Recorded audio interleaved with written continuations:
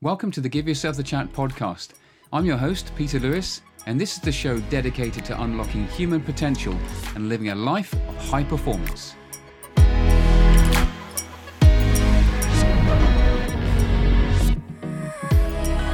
So hello everyone, welcome to another episode of Give Yourself the Chat. I have a chap called Ryan Ramsey with me today, who has a fascinating background. We'll go into that more in detail in a second. But Ryan, hello, how are you? I'm good. How are you? Yeah, I'm very good. This is our second go, isn't it? Because technology failed us last time. We record this on Zoom and then sort of lift the audio. And our theory is that too many people are on the internet at once. So it's a Sunday morning and so far the connection's holding up really well. Ryan, you spent 26 years in the Royal Navy. 24 of those years was in the submarine service, and you I guess one of the highlights of that service was being captain of your own boat and then latterly going on to train captains or would-be captains of submarines. But now you're in corporate life. You've had experience working with oil rigs, head of construction for National Grid. You do consultancy work. You're also a published author. Gosh, you've managed to cram an awful lot in that time. But we're in lockdown. It's pandemic still. So let's start more sort of locally. How's things been during pandemic for you? So I think the first thing was you could see it coming. So there's a bit about preparation. And for me, I just turned it into a big submarine patrol with the added bonus that I could go outside. So I think we've handled it well. There's been ups and downs, obviously. And yeah, it's unique, isn't it? So unique experience for everyone. It is. But I'm guessing not so much for you, because you've just alluded to there. I guess lockdown is the lot of a submariner, is it not? I mean, there must be so many parallels with that have helped you personally prepare. I mean, just give us a highlight of the comparison between, being underwater for extended periods of time and this pandemic. I'm sure there's parallels there somewhere. Yeah, there are. So the whole piece about you've only got, well, when we started out and you couldn't do anything and you had to stay in your house, or wherever you were, it was exactly like being on a submarine. Probably the added complication and opportunity was the fact that you had constant access to the internet and to the news, the mainstream media and everything else. So you don't get that when you're on a submarine. So you will leave and you might go off for a 90-day patrol, and basically you're reliant on somebody in the headquarters sending you 1 or 2 pages of news over a very low frequency broadcast today. And you've got no contact with your family, obviously. You can't talk to them. They can send you a 60-word message once a week, which is looked at by everybody before it gets to you. Wow. And that's it. But actually that isolation piece, as long as you get into a routine, you take breaks when you can, you make sure that you clean the area that you're living in and keep it really clean. You make sure that you exercise yourself mentally and physically. As soon as you get into that cycle, that's submarine life, and submariners are trained to do it, and actually the general public aren't trained to do that, but most of them manage to do it, which is all credit to them. Well, I don't know. I know when we tried first time around, you think actually that the leaders need a bit of a pat on the back, don't you, really, about how we've adapted? Because as I say, submariner gets trained, practiced, and you're all in it together, but you know that actually it's going to come to an end. But this has been sort of almost like no end in sight. And I think your personal opinion is that actually leaders have done pretty well during this time. Yeah, we've helped a lot of leaders through the pandemic, and I think at the very beginning of it, you could see lots of leaders struggling with the challenges of leading disparate teams, actually achieving the tasks they need to achieve without having their teams close to them, as well as living with their families at the same time or living on their own at the same time. All of those challenges compound the leadership problem, and of course, with no training, you've got to turn around and get on with it and ask for advice when you can. But so I say all credit to anybody who's led through this period. It's been unique. It's been difficult for many, and yeah, they've done well to get this far. Yeah, it's incredible. I know at the start, perhaps people would have threw their hands up and said, well, I don't know the answer to this because we've never faced this before. But I think those leaders that have made the most of it realize that nobody's faced this before, and therefore I guess it's the questions we should ask ourselves. So where do you see the challenge for leadership as we sort of come out of this? I mean, it was one thing to have it landed on us. I personally think it's going to be far more difficult coming out of lockdown than it ever was going in. I'd be interested in your view on that. Yeah, so beyond the economics of bringing teams out of furlough and getting your businesses up and going, I think it comes down to people. And the way that I've looked at this, and it's not dissimilar to the submarine coming back to a harbour, for example, or returning from a 276 or 86 day deployment coming back to the UK, for reintegration and readjustment phase. So it comes down to people, the next challenge leaders, and it comes down to three things. And the first one is it's about getting people back into the working environment. And there's three different groups of people, in my view. There'll be those that think the virus is not an issue and therefore they'll just go back to normality. There'll be a group that will be reluctant to come back to normality because they don't understand the virus. I mean, who does, to be quite frank? But they don't understand the risk, and they will worry about how whether they get COVID-19 or they give it to somebody else.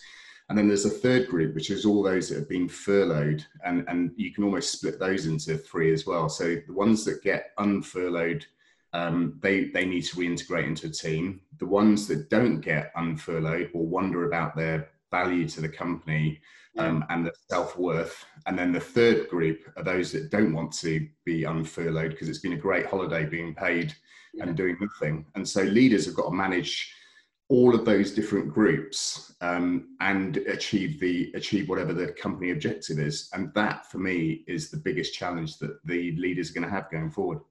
Yeah, it's going to be complex, isn't it? And also, I think attitudes of employees and team members, like you say, those have really thrived in it, will be, the challenge is, well, why do I have to come back into work? Why can't I continue to work like this? And that may be at odds with what the company wants and everything else like this.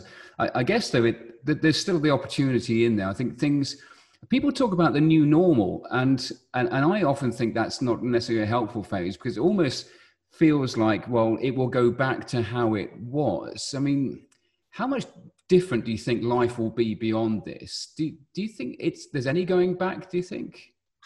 So I'd ask the question, why would we want to go back to how it was? And this is the ideal opportunity to do something different. My fear actually is that it does go back to how it was. And you're seeing some of that now. I mean, I think during this period of time, people had grown to like the environment they lived in, appreciate the smaller things in life, and what you see with the beaches and how people have left rubbish, and that appalls me. And it appalls me because it means that people are slipping back into the way that they used to be. And I'd sort of hoped that we would come out in a slightly different way. But maybe that's just a blip, and then people adjust. It's a release, and then people adjust back into a new normality, which is a good normality. Yeah. I mean, even at a local level, those of us that sort of keep ourselves physically fit and go off running have had to share our kind of, our lonely pathways with so many other people, because everyone's got the same idea of getting out and about and connecting with nature. And I think that's a great thing, even though sometimes it's frustrating. It's like, oh, this is my route. But actually, I think you're right. I don't suppose it's too dissimilar to when a sailor comes back, onto dry land and has a bit of a blowout, but then gets back into their routine. I think we have to allow for that, but let's just hope it is just sort of blowouts, or just sort of exercising their freedom, and then perhaps contemplating a little bit more about where the opportunity lies here. Yes. But I think there's so much that we've gained through this, that to lose that opportunity, and I think that's where leaders really need to grasp the nettle, really, and drive it home. But let's talk about some of the submarine service, and then perhaps we'll also sort of segue onto your experience in corporate life.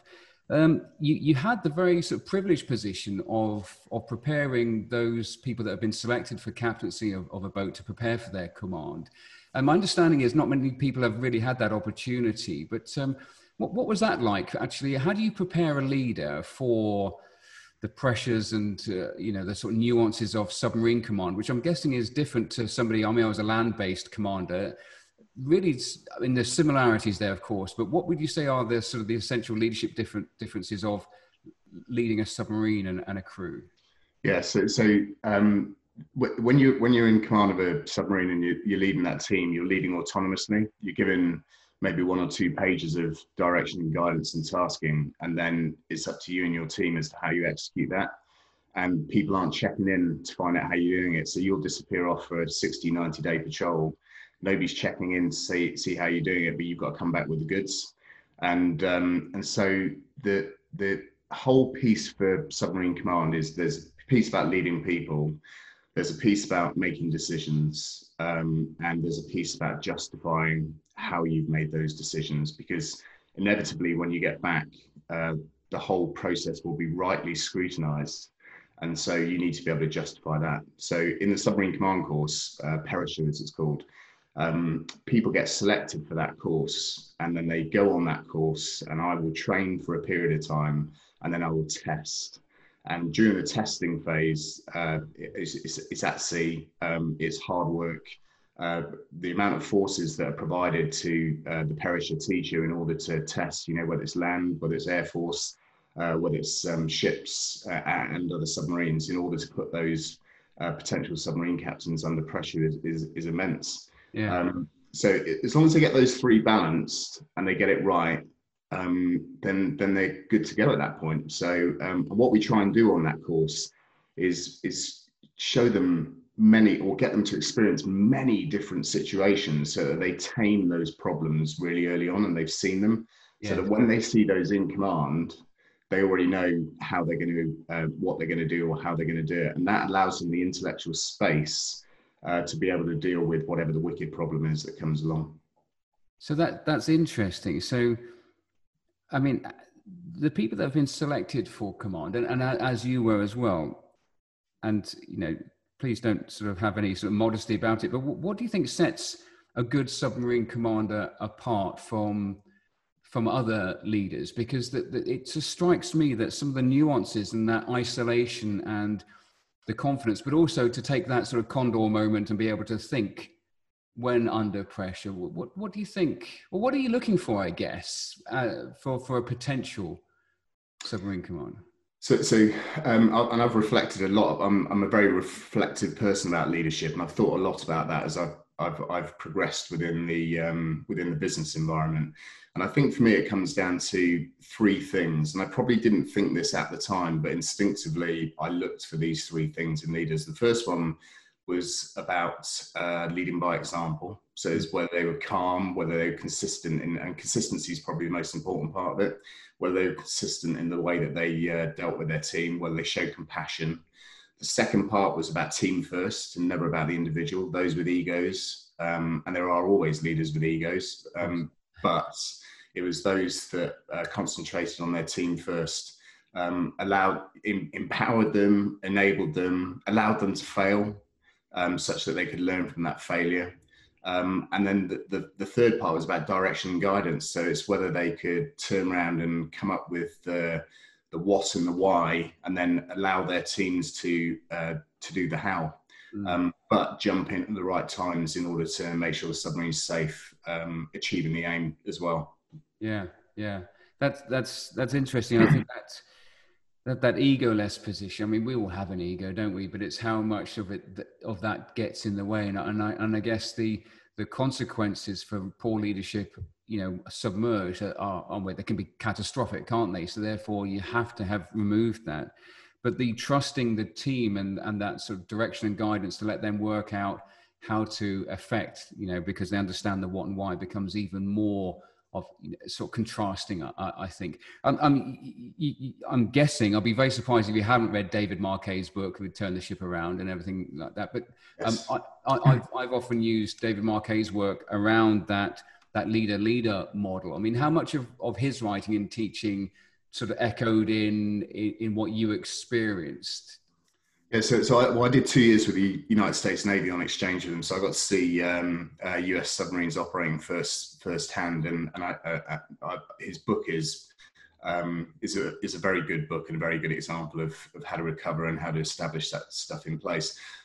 For me, I think that Submarine echoes the personality of the leader, because it's a steel tube. If you ever wanted a clinical area to study leadership, that is it, because the external forces that influence the ability for that leader to reach back and reach out for support doesn't exist. And therefore, it all comes down to how the leader acts, how the leader responds to stuff. It's just an amazingly unique place to see it all play out. And that sounds, well, in fact, I was just really lucky when I was teaching submarine captains to observe all of that, and as well as teaching them, obviously. And so the leader sets everything up going forward, and they really do. But you need the followers too, because otherwise there's no team. Yeah. So actually there's this piece where, and the military are not good at this, because they tell everybody to become a leader. And actually you don't want everybody to be a leader. What you actually want is some followers as well. And we should respect the fact that these guys and girls don't want to be leaders, but they do want to be good followers. So for me, I think it was about concentrating on those two groups and having different strategies for each one. How you concentrate on your leaders, how you concentrate on your followers, and how you blend it all together. But I do think, Ryan, that yes, you want followers, and you want courageous followers who are able to challenge and engage in healthy intellectual conflict for the greater good of the team. But you want them to, and I guess that's the leader element of the leader model, is that you want thinking followers rather than just, well, I'll execute when I'm told to execute. Because actually, like you say, that really sort of that everyone's in that metal tube, and everything is just highlighted. Any fracture points are highlighted. So you kind of want 100+ people all thinking. But you're absolutely right. The military does focus on everyone just trying to be that leader, and I think we forget the role of a follower, and actually we have to train people how to follow well as well, which I'm not sure the military gets as right as perhaps it should. Be interesting. You've also highlighted there, and you didn't use the words, but I guess how do you deal with that sort of loneliness of command? Because I guess if you're on a surface vessel, you can at least get up on board, get some fresh air, and sort of take your moment and then come back down. But where do you go for those moments where you really have to collect your thoughts and think of some of the stressful situations that you would have found yourself in? How did you manage that? And I guess that's sort of the give yourself the chat piece, but how did you make sure that you are mentally able to lead for extended periods of time? Yeah, so it's very transparent in a submarine, because obviously it's a very confined environment, and everything, you are visible to your team all the time. And so I think to some of the stressful, and there have been many stressful events that I was involved in during my command, and I always thought that it was completely visible that I might have been struggling, but apparently not. Apparently I was completely calm and collected and everything else, whereas inside I was spinning loads of plates trying to work out what the solution is. On a personal level, my team were doing exactly the same thing, but what I was trying to do was my team are going to think in one particular direction, or 2 or 3 different things, and I need to think of some other alternatives as well. So you've got different things. So I think that the training definitely allowed me to manage the emotional piece that goes with that. Without a doubt, the training did that. So that's great. But how did I manage it intellectually? So I used to read a lot. I would read leadership books, and generally military ones, to be frank. And it wasn't, and I didn't think this at the time. I was an avid reader all the time, always had a book out when I had some spare time and I was reading. And somebody told me a long time after, said that's where I was trying to validate my decision making. So I was looking at historical leaders to see what they did in crisis to validate the decision that I had made at that time. So I think when I look back, I would talk openly with my second in command, not about my own personal feelings or anything else, but I'd chew the fat with him and discuss stuff. I would discuss everything prior to an event with my team, because it was a democracy right up until the decision was made, and then we'd go and do it. And we'd always we would always do a lessons learned after an event, so that we made sure that we and as openly as we could. But because I was never worried about how my decision making was perceived by my team, I was completely open with them. I wouldn't hide stuff with them, but I would hide the emotional feelings that I was feeling at that time. Yeah. And I guess you have to have an environment where, you know, especially with your second in command, there is that balance, that foil to your decisions, and actually knowing that you can talk to someone. I can only imagine what it can be like. That. So when you look back on your time in command, no doubt, you know, you said you're a very reflective person. Anything that you took away from that, you think, well, actually, that, you know, what I guess the question is, what was the greatest learning from time in command that you've carried forward into your latter positions? And we'll get onto your corporate experience in a moment. So I think there's two things here. The first one is, what did I take forward, which is, it's all about the people, and you invest time with your people, and they will pay you back, and they'll do it brilliantly. But I also learned loads in the last 5 years being in the business world, and do you know, if I'd had some of the learnings now, I'd have probably done some things differently whilst I was in command. And in particular, dealing with other organisations, headquarters, I'd have dealt with them differently. Now, that is interesting. So why is that specifically? Because I agree with you. So, I mean, since I left the military, I've probably studied more about leadership than I ever did at the time. And I don't know if that's to my shame or not, but I guess the period of reflection helps us. So specifically about dealing with different organisations, what was it that you can tell us about that brought you to that conclusion? So I think you're probably a little naive when you're in the military, that there is few agendas. And I think when you're in command, you think everybody is concentrating on that. And of course, that's not always the case.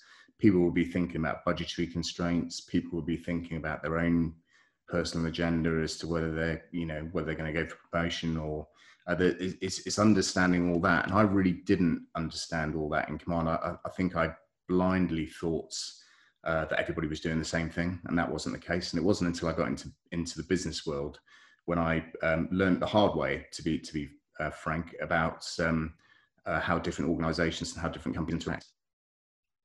Yeah, and so that's a good segue actually into your corporate experience. So 26 years in the Royal Navy, you decide to leave, and we have oil rigs, National Grid, and consultancy work all thrown in there. It's quite an eclectic mix. So what did you move on to first? Was it the work with the oil rigs?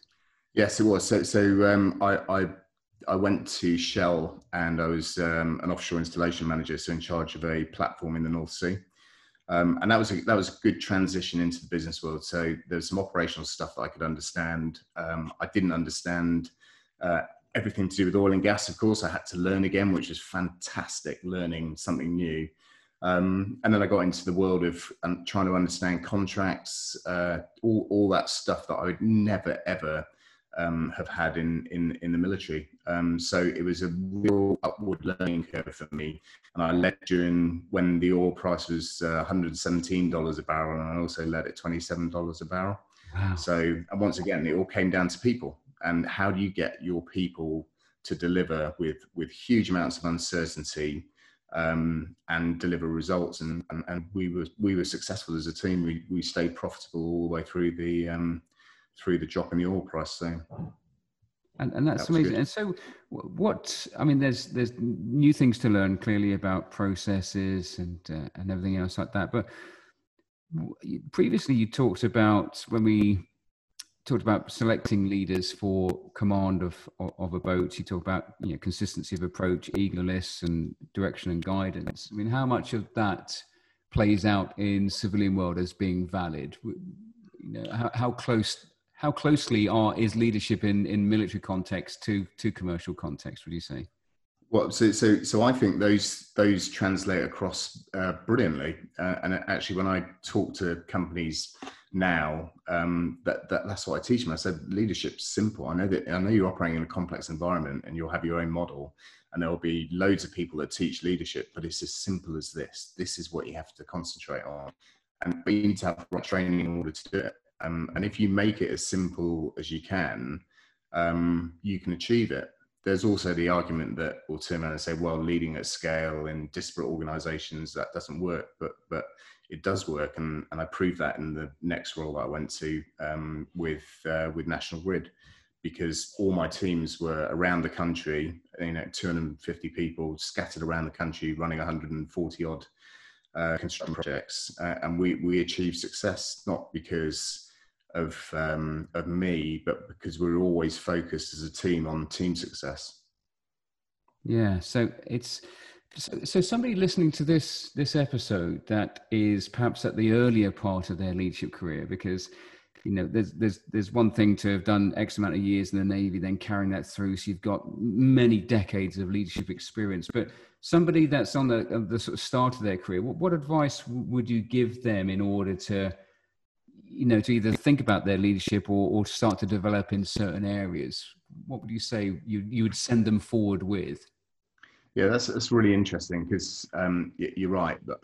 I've had a career of leadership. Gradually, over time, my leadership developed.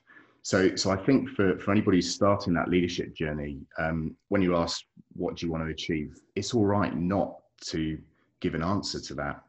If you I used to run a graduate program in National Grid, and it always used to amaze me that when you'd ask them what they wanted to do, the majority say, I want to be the CEO. And you go, well, how do you don't know that yet. Yeah. I said, I can tell you now, I don't want to be the CEO of National Grid, because it's a tough job. And I'm enjoying being a supporting leader to him. But you can have aspiration, that's important. But at the beginning of your journey, you have to concentrate on the role that you've got at that time and learn from the leaders that are around you, good and bad. And that's really, really important, is to find the good leader that sets the benchmark for you going forward. Yeah, that's interesting. And as I reflect on my own career, or particularly back to our military career, it was always focused on getting to the next step. And I think, there's a lot of truth in be present and take the opportunity now. And what opportunities do you have? So yes, you want to be CEO of National Grid, or you want to be the team leader. But if you're a section leader, that's where the greatest learning and leadership is. So don't worry so much about the next level. Worry about being the best leader you can with the team or the environment you're in right now. And I think a lot of leaders, because the corporate setup and career setups are always about attaining the next level, I think we sometimes miss the point that the greatest learning is in our current situation. And I think if you do a good job in that environment, you'll get recognized for the next level without having that front of mind. Yeah, no, I agree with that totally. When I reflect back, and the first thing somebody asked me when I went on to be second in command was what job I wanted to do next, and I hadn't even started that job. Yeah. So I think, like you say, being in the present is and enjoy it. Just enjoy and learn and capture the lessons, so that when the next opportunity comes up, you go and enjoy that too. Yeah. So Ryan, you've had a stellar naval career. You published your own sort of book around, I think it was SSN 14 submarine leadership, and I guess that was just part of that reflective process. And then the work you've done. What's next for you, Ryan? What's going to kind of light your fire and ambition for the next chapter? Yeah, so that's a good question. So I realised when I left the Navy, I had to learn very quickly, and I needed a breadth of experience. So Shell gave me a great introduction into it, and it's a fantastic company to work for. National Grid gave me a portfolio knowledge at a high level, which I'm very grateful for. And then I didn't understand entrepreneurial leadership, so I went to go and work for an entrepreneur to understand that, and to operate in the SME world for a bit, small medium enterprise world for a bit, to learn from there. And where I'm content with is what I do now. So I quite like going into different companies with Project 7 and going and helping leaders in those companies achieve success. So that's quite good. And what's next for me is it's about just enjoying the leadership journey. This gives me the variety, which is fantastic. but it also allows me to do all the other stuff I like to do. So whether it's helping charities, whether it's helping SMEs, startup, all that stuff really excites me.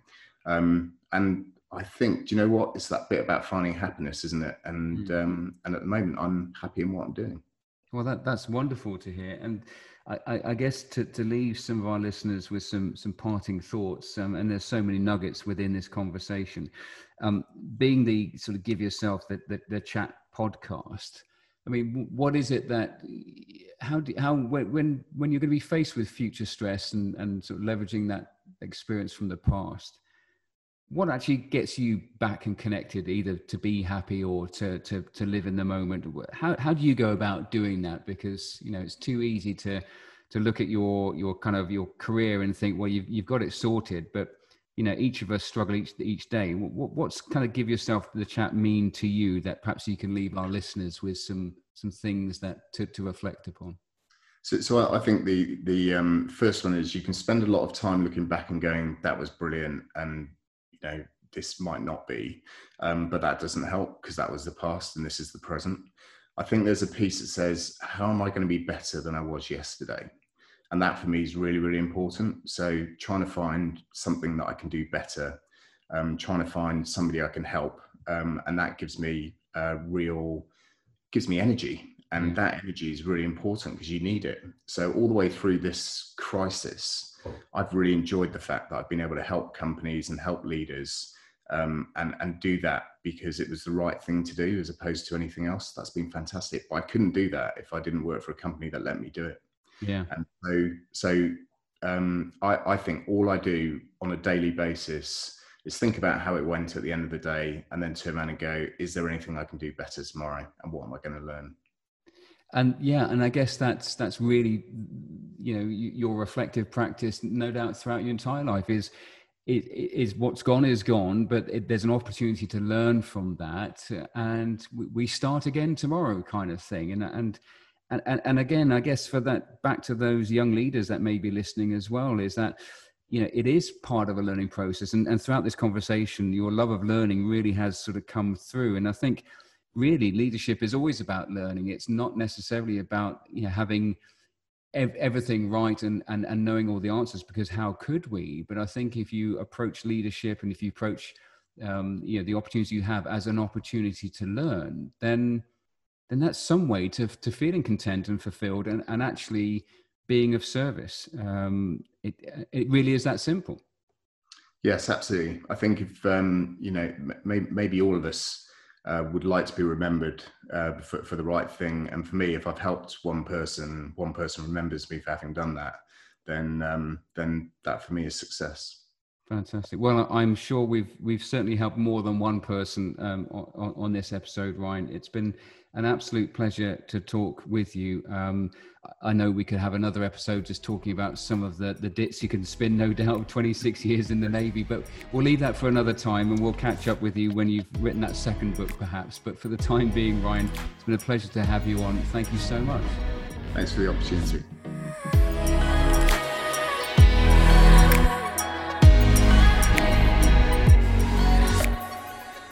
Wow, another great guest on the Give Yourself the Chat podcast.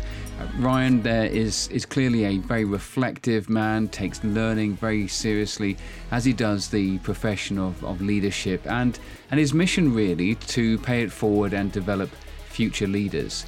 And the wealth of leadership experience he has on board a submarine, fascinating. And I think perhaps we'll have him back on a future podcast just to talk about life on board, because it's such an environment that most of us, including myself, never really have the opportunity to witness firsthand.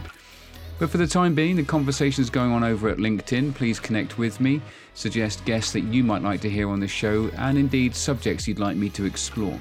But in the meantime, it's great to have you with me. I'll see you on the next one.